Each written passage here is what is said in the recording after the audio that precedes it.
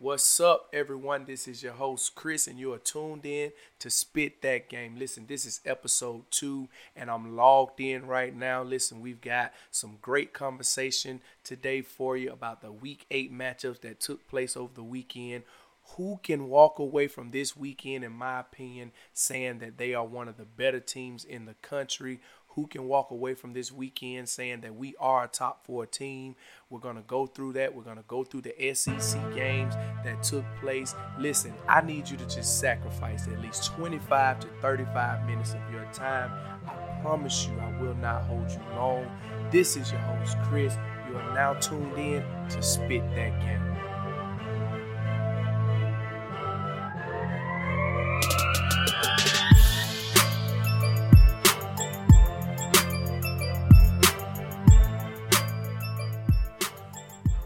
What's up, everybody? This is your host, Chris, and we are back. Listen, we're going to talk these Week 8 games on today, man. Listen, I enjoyed this weekend of football thoroughly.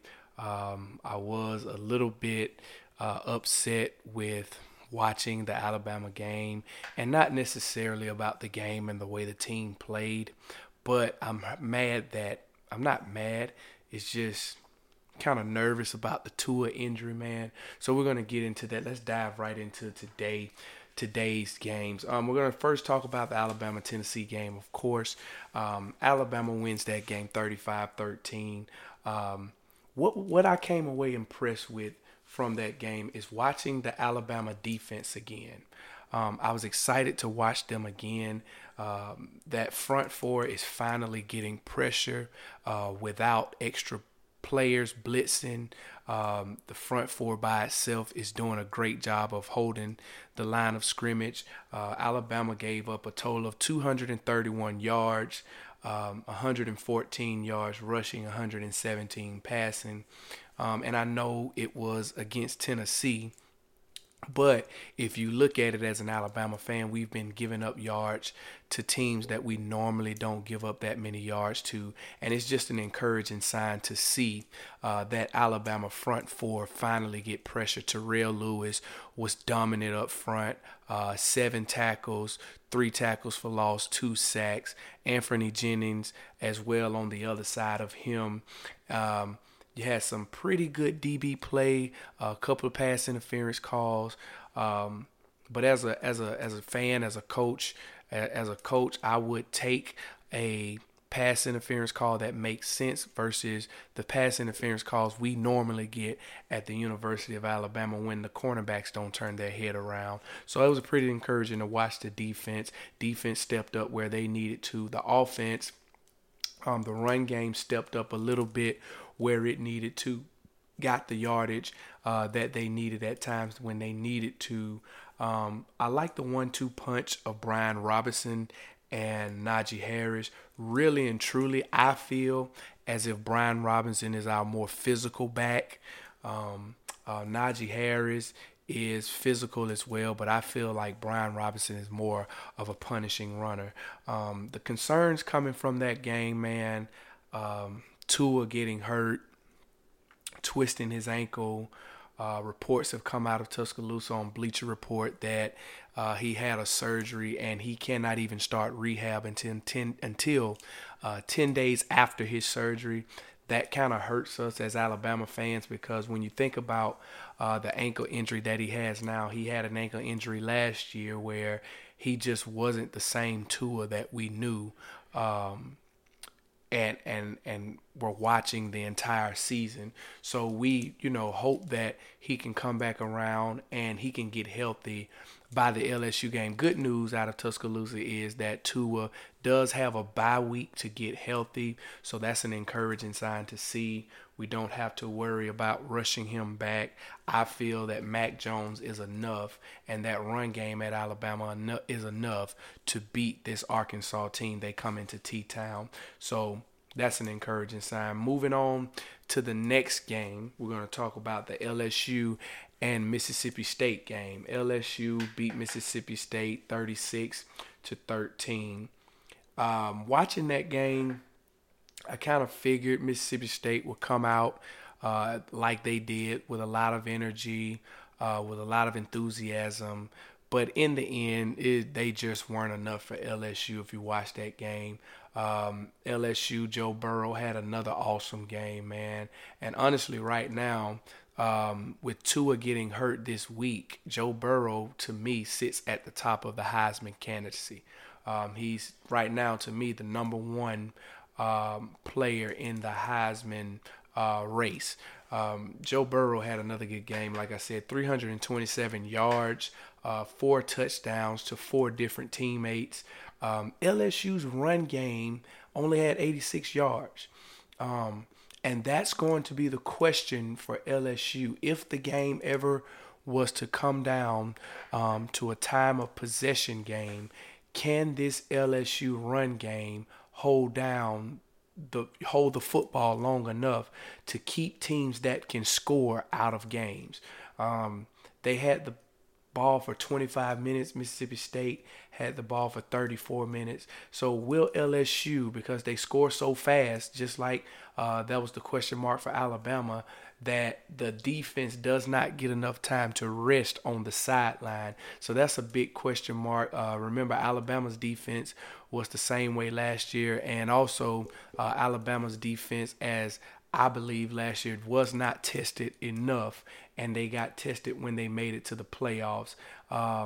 So will this LSU defense be able to get enough rest with this offense scoring at a rate that LSU defense is not used to? So that's something to look further into down the road, closer to the SEC championship, close to the Alabama game, SEC championship in the playoffs. They got Auburn this week coming up. Going into the Florida-South Carolina game, that was a pretty good game until the fourth quarter. Florida did exactly what I figured they would do. They pulled away late. Total yards for Florida was 354. Total yards for South Carolina was 387. Here's the thing that Florida needs to worry about. We know that Georgia is going to be a physical run team, and Florida gave up 217 rush yards. Now, I have to, excuse Florida a bit because they are not all the way healthy. Florida is missing a couple of key players on defense. So we must understand that Florida is not all the way healthy on defense, and they also had some players go down during that game. So that's something to look at going further and down the road with Florida. They lost some players during the game, and they had already had a couple of injuries before the game to two of their key defensive players. Feaster gashed them pretty much for like 187 yards, I want to say. And then Kyle Trask on the offensive side for Florida did a pretty good job. I think that was the big factor with Florida in that LSU game. Dan Mullins did not keep Trask in the game to keep his rhythm going. So that's something to look forward to with Florida. Will Dan Mullins allow Trask to be the quarterback for the team and not rely on Emory Jones to come in and make plays as a freshman? Moving on. The Auburn and Arkansas game. Auburn came out and played better than I thought they would. They a total yards of 491 yards. They looked like the Auburn of old, running the ball for 2 yards away from 300 yards rushing, 193 yards passing for Bo Nix, which is the typical Gus Malzahn offense. Bo Nix is going to try to stretch the field with the pass.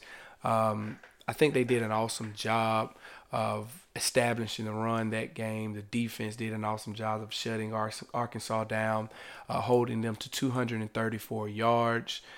Derrick Brown was just a man in the middle as always. Bo Nix had some great improvement that game.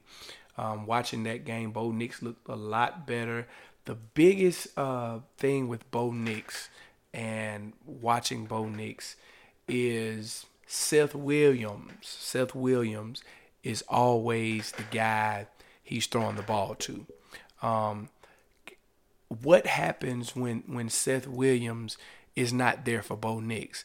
And I think that's why he panics a lot of times in games, because I think watching Gus Malzahn's offense over the years, not just this year, but the quarterback has one read from a play action. And if that read is not there, pretty much, there's nothing else there. The quarterback either has to run or throw it away. And Seth Williams has been a big part of this Auburn offense. I can tell you, I feel like if Seth Williams was in a different offensive system, he would flourish. He would really flourish as a receiver. I mean, he's flourishing now in the Auburn system, but just imagine him in a spread offense, that big 6'3" frame. The guy he can do some damage in an offense that's built for receivers. So Auburn looked good. Question marks going into the LSU game. We'll deal with that in the next episode because that's where I'm going to do my predictions. But I feel like Auburn's defense can go into that game feeling good. The biggest question mark would be the secondary going against that LSU receiving core. So I feel that Auburn can go into Baton Rouge with their heads up, ready to play football, depending on how the freshman's mindset is in Bo Nix. So that was a pretty good game that Auburn played Saturday. Won convincingly and did not go in there to play around with Arkansas. Moving ahead, the Georgia game. Georgia and Kentucky, 21-0. It was a nasty game. It was a wet game. It was wasn't a sloppy game, not too many turnovers, but it's not much passing you can do in weather like that. Jake Fromm threw the ball 12 times, I think, for like 35 yards. Georgia did establish the run this game. They ran the ball for 235 yards. And building up, a week away after Saturday from the Florida game, that's an encouraging sign for Georgia. But what's also encouraging is Florida is running the ball a little bit better as well. DeAndre Swift had a pretty good game. Kentucky rushed for 160 yards. But as I said, that was one of those games where you sit on TV and you watch it and the game gets kind of boring after a while because it's so wet and you're not seeing any plays being made down the field. That's the biggest question mark for Georgia. Will they be able to make plays downfield, down the road? That was my biggest point with Georgia this year, is that they lost a lot of receivers last year and they have a young receiver group. So can Georgia stretch the field? I thought the Kentucky game was going to be a game where they could test the waters a little bit, try to stretch the field, but once again, the weather did not permit them to do that. It was a wet and just sloppy game, field-wise. And just getting off topic for a minute, man, I've been reading reports, and the Florida AD, I like what he did today on Twitter. He basically used his Twitter to set home and home series with the Power 5 conferences. He basically tweeted, attention ADs from the ACC, Big 10, Big 12, or Pac-12. Gators football is looking to add additional home and home series against Power 5 opponents. Let's connect and schedule quality games the fans want to see. Now, me as a fan, man, I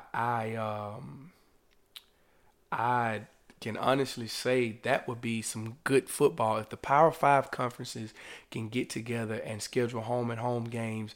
It doesn't even have to be an entire schedule. And I like what Nick Saban said early in the year. If I could play a ranked team every week, I would.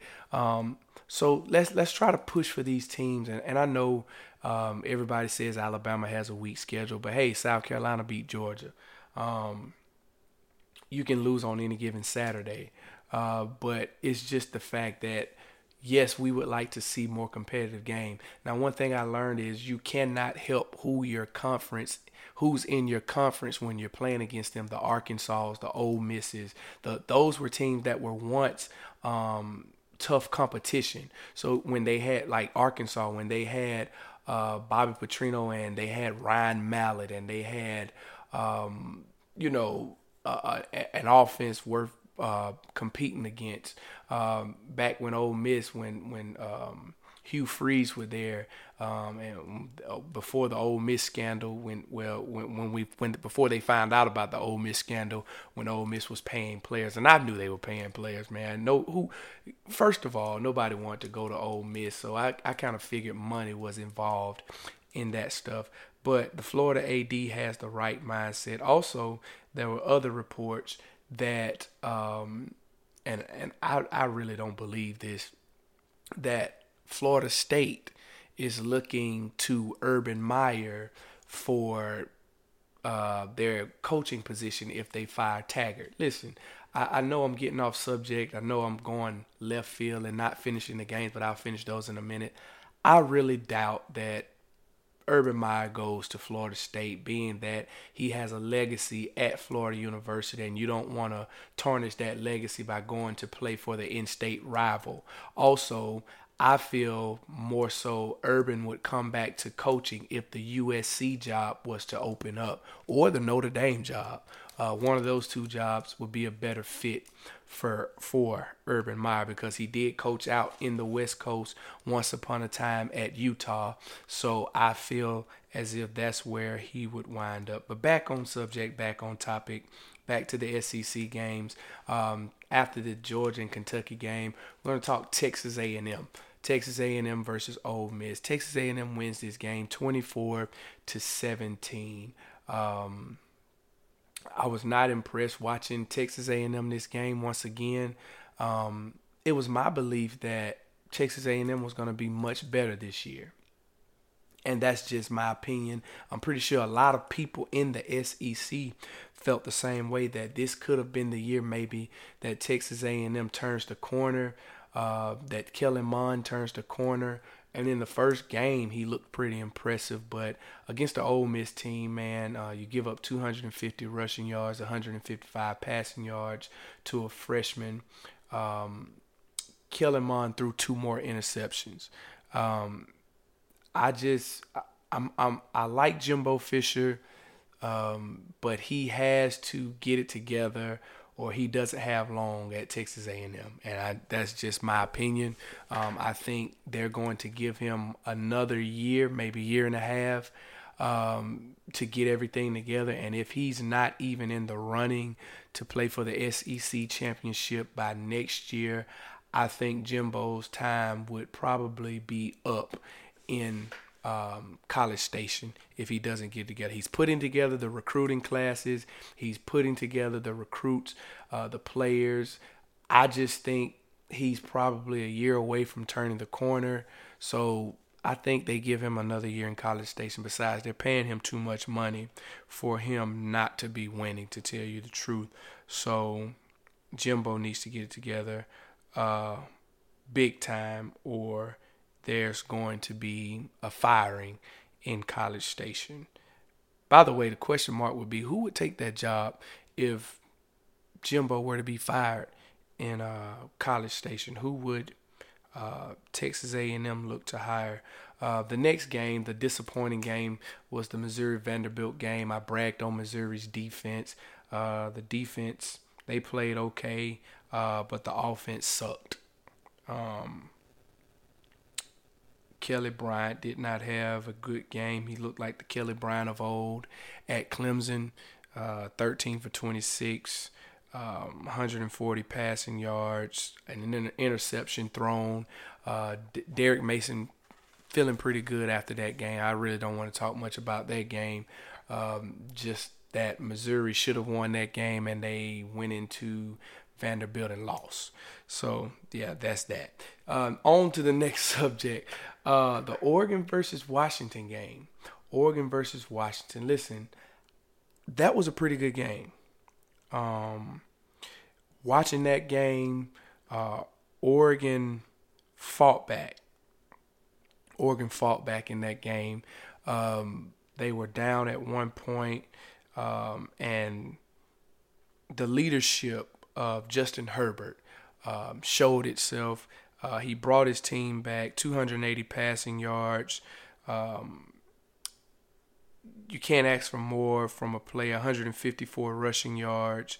He just had a pretty good game, pretty efficient game, 24 for 38, 4 touchdown passes, 80, a QBR of 80. So that was a pretty good game. But Jacob Eason played pretty well too. Great and he had an efficient game. 23 for 30, 289 yards, 3 touchdowns. And here's my take on the Jacob Eason situation. I feel that if he does not get hurt while he's in Athens, then Jake Fromm is at a different school playing. And that's just my opinion, because Jacob Eason made some passes in that game, man, that wowed me a little bit. Jacob Eason is a pretty good quarterback. He's good. He has a strong arm. He's accurate. Watch this and take this as my prediction. Listen to these words. Jacob Eason will be, if he comes out of the draft, if he stays in college one more year, he'll be a top quarterback coming out of the draft next year. Not in the 2020 draft, but in the 2021 draft.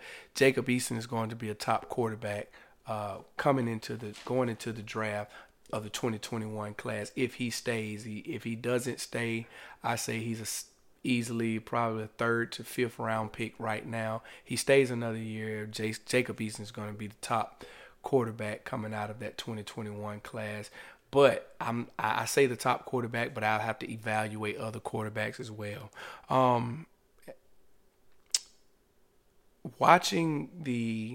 Moving on. Sorry, guys. Had a brain fart for a minute. Moving on. Penn State, Michigan game.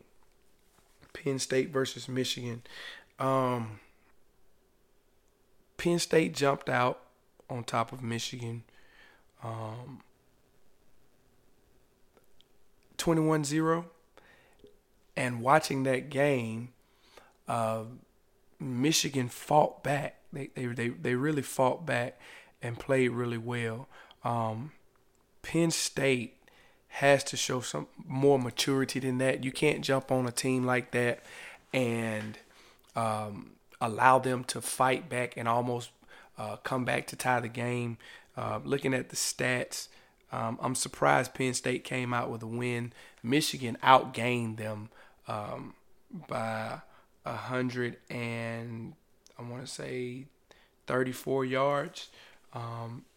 Michigan killed them in the time of possession by 15 minutes and 30 seconds. So Penn State has to get that defense off of the field.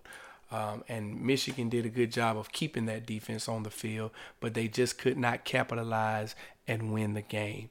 But my question is now, is Harbaugh on the hot seat? That's been the question all year for the Michigan fan base, for the Michigan football team. That's been the question. And I'm going to say it again, as I've said before, Harbaugh likes to worry about the SEC and calling the SEC cheaters, but I mean, you can't even win in the Big Ten, man. So you got to figure out what you want to do. Do you want to focus on the SEC, or do you want to beat Ohio State? And I feel like right now Harbaugh is pretty much on the hot seat in Ann Arbor, and I believe it's just a matter of time for him as well. Mind you, I mean, he's averaging 10 wins, but that's just not enough for the Michigan fan base. They didn't bring him into Ann Arbor to lose. They brought him in to win conference championships and national championships, and that has just not fared well for them so far. So I believe Jim Harbaugh has to get it together, and he has to get it together soon. I say this: if he beats Ohio State this year, you live to fight another day, but I really just don't see that happening right now. Ohio State, to me, and this is my prediction, if Tua comes back healthy and has finished the season out strong, Alabama wins the national championship. But if Alabama loses and doesn't make the playoffs, Ohio State wins the championship. Right now, that team is just, it's hard to beat them. They can run, they can pass, they play the heck out of defense. Like they're good from the first level to the third level, and they're elite on each level. So I feel that Ohio State right now is the team to beat in the country. After the Alabama Crimson Tide, of course. And I'm not being biased, but I just believe Alabama is better than they've been playing and they've been showing, especially seeing that the defense has improved with that front four. And we've also got a pretty good secondary ourselves if we can just continue to play lockdown football on the islands that Nick puts his players on and learn how to turn our heads. I believe our DBs can cover with anybody if they are disciplined. But back to the regular schedule program. The last game I want to deal with is the Baylor Bears. The Baylor Bears beat the Oklahoma State Cowboys. Now listen to this. The Baylor Bears are 7-0. And honestly, right now, they are exciting to watch. Remember the RG3 days, the Bryce Petty days. Those were the Baylor teams we like to watch, and they're becoming exciting to watch again. They're winning, and they're winning on defense. Like Baylor has one of the top defenses in the country. Baylor is looking pretty good this year. I think that Baylor and Oklahoma game is going to be a good one. If both of them come into that game undefeated, that's going to be the game to watch. I say put that game on prime time and let's watch those two teams duke it out. I think Baylor wins, but not Baylor wins, but I think if Baylor continues to win, they go into the Oklahoma game. The winner of that game will make the playoffs. If they both are undefeated, the winner of that game will make the playoffs.